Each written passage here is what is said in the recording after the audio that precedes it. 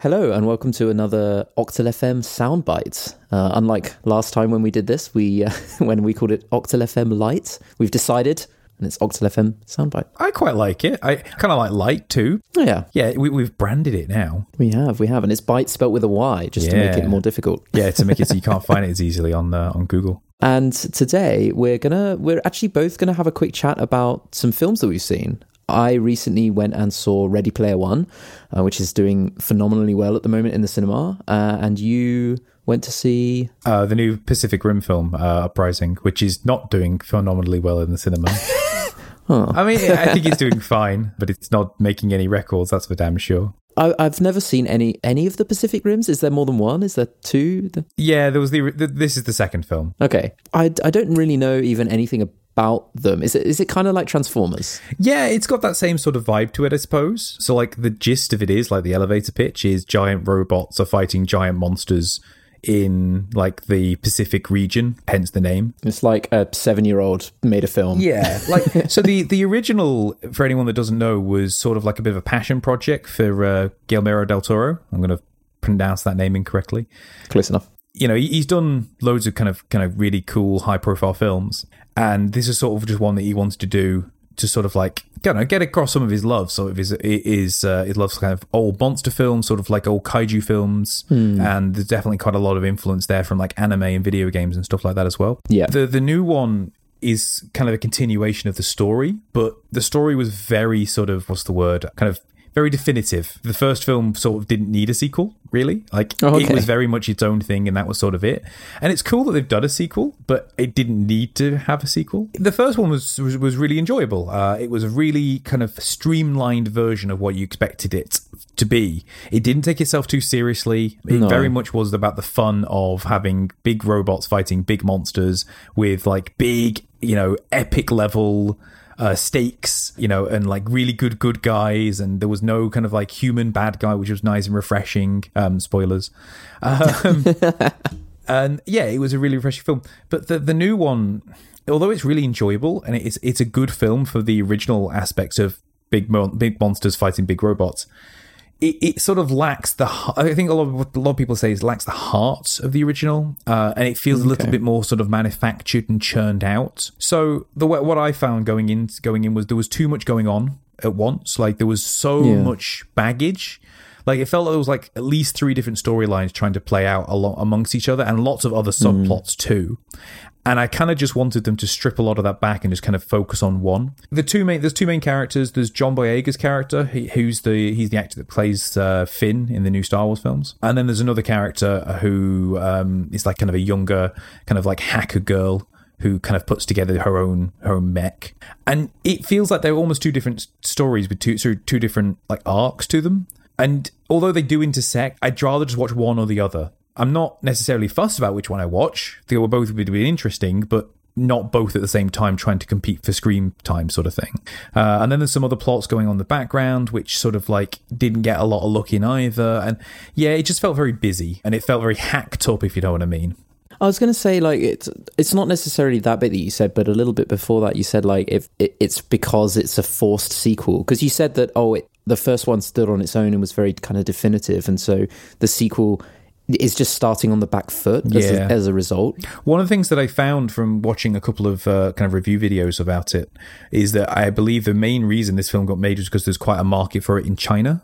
Right, okay. And I think that they weren't super fussed about having like particularly well-meaning film, as long as it was the same sort of action beats to it and had the same sort of like screen presence, which it definitely does. It still looks really nice. One of the things that it definitely does above a lot of other kind of action films is that it's like nice and steady camera work. It's almost all in bright daylight, so you can see what's going on, you know, which is really, really nice. But it just felt manufactured almost rather than created. Is it all still blue and white coloured, like the original Pacific Rim? I know there's an article on the web somewhere that talks about the colours of films, and Pacific Rim is like the pinnacle of the blue and orange colour casts that we have in all like Hollywood action films once you nowadays. notice it, yeah. And you can't unsee it once you see it. Like, you look at the poster for Pacific Rim and the only two colours in it are blue and orange. There are no other colours. It's really funny. It's still gone for that same sort of thing. If you look at the movie poster for this, you can still see that. But at the same time, it's gone for a bit more variation. That's not necessarily the good thing either, because again, it's sort of a little bit less imaginative. It now feels more like those sort of newer Transformer films rather than this kind of like really cool sort of like indie project that's been blown up almost. Fair enough. Well, from something that was an indie project that's been blown up to something that is definitely not an indie project, I went to see Ready Player One. And it's the book and subsequently the film, I know, have had a lot of controversy about it. There's a lot of words on the internet about Ready Player One. I believe the film, like, ignoring the book itself is like dividing people as well. Like, a lot of people love it. A lot of people are like, this is rubbish. I think it's... Okay, first of all, it's very Steven Spielberg. Like, it's, you know, it has some really terribly cringy love scenes that are just like, you're just like, oh, it's a Spielberg film. Like, that's like it's just, some of it is super, super lighthearted in that sense, to the point of cringiness, which is exactly what you would expect. Yeah, I definitely don't want to get into all of the details of the controversy and stuff. I think that there were definitely bits about it that made me like, I'm not sure how I feel about that. Like, you can enjoy it as a film, but it is very, very like nerd stereotype pandering, as I know that the book is as well. Like, it's basically like the biggest nerd wins the day. That's a bit of a controversial kind of thing nowadays. Brings up the whole sort of like Gamergate thing we had a few years ago. Yeah, like a few years ago that would have been totally fine, and now that's considered a little bit unacceptable. And that's fine. You know, people's opinions and expectations of culture change. And I think that unfortunately this was kind of really caught, not necessarily even unfortunately, this was just caught in the crossfire of that.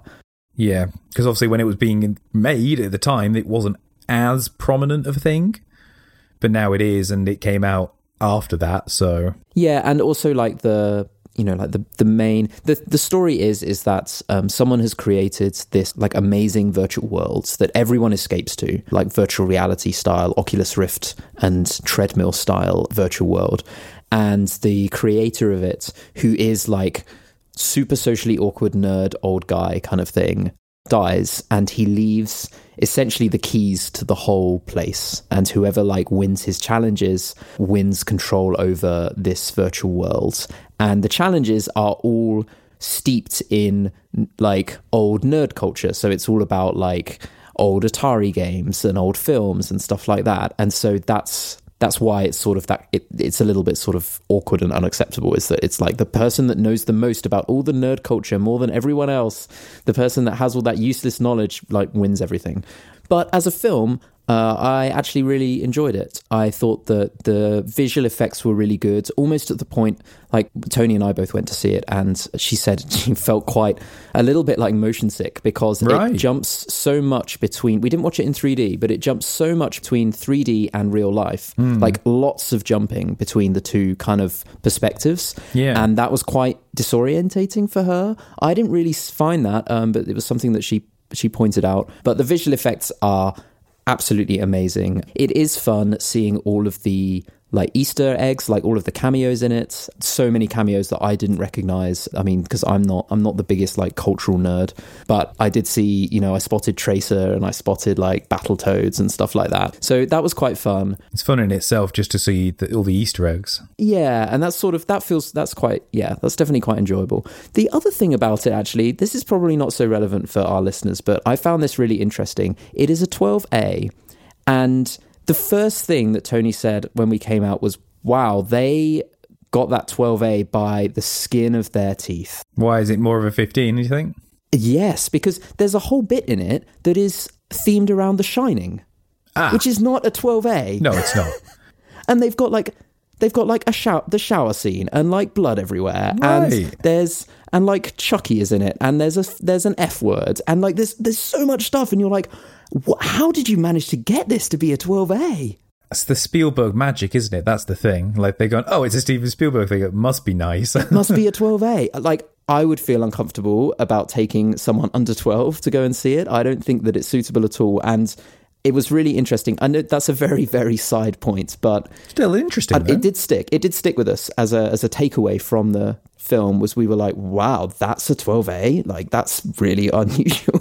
Some of it felt unnecessary. The Shining, I don't think, is in the book. Right. That's like something that they just picked to put in it. And putting in one F word randomly where it was completely gratuitous for a joke was actually jarring even as an adult. It didn't feel right. When you go in to watch a 12A... It didn't fit into the theme of what you were watching. You're watching a kid's film. You know you're watching a kid's film. It's a 12A. It seems weird to have swear words on that level in that kind of film, and it's a little bit jarring. It's like you can't just decide which you want to be. I had that with another film once recently where it was like it couldn't decide. It was like, oh, Hunger Games, because Hunger Games I think is a 12A or a 12. But it still tries to kind of be grown up and edgy. And I was really annoyed at that, and I was like, it shouldn't have been. They should have just made it like 15 or 18, and then they could have gone for it, and it would have been a better film as a result. And you're just pandering to the certificates to make more money. 100%. Yeah, I mean that is very important, I suppose, making sure that younger kids go to see it, because at the end of the day they're the ones with the most money because their parents have to go and take them.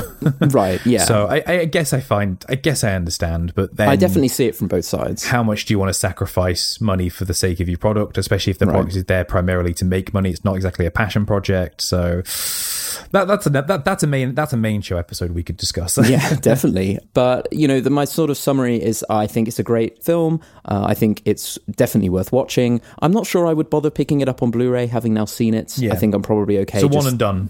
Yeah, like I've watched it. I know what it's about. It's a cool film. Definitely, well worth seeing. And if you haven't seen it, pick it up on Blu-ray and watch it or rent it or whatever. Definitely worth it. Cool. Thank you for the recommendations. You are welcome. Thank you for telling me about Pacific Rim Uprising. Yeah, it's worth seeing. You're not going to miss anything if you haven't. Just go and watch the original. Fair enough. I haven't seen the original, so that is my recommendation to take away. I will go watch the original. Well, join us next week for a main episode of Octal FM, and hopefully you like this episode of Soundbite. Yeah. Ooh, it sounds good when we say it. Soundbite. Yeah. Soundbite. Over.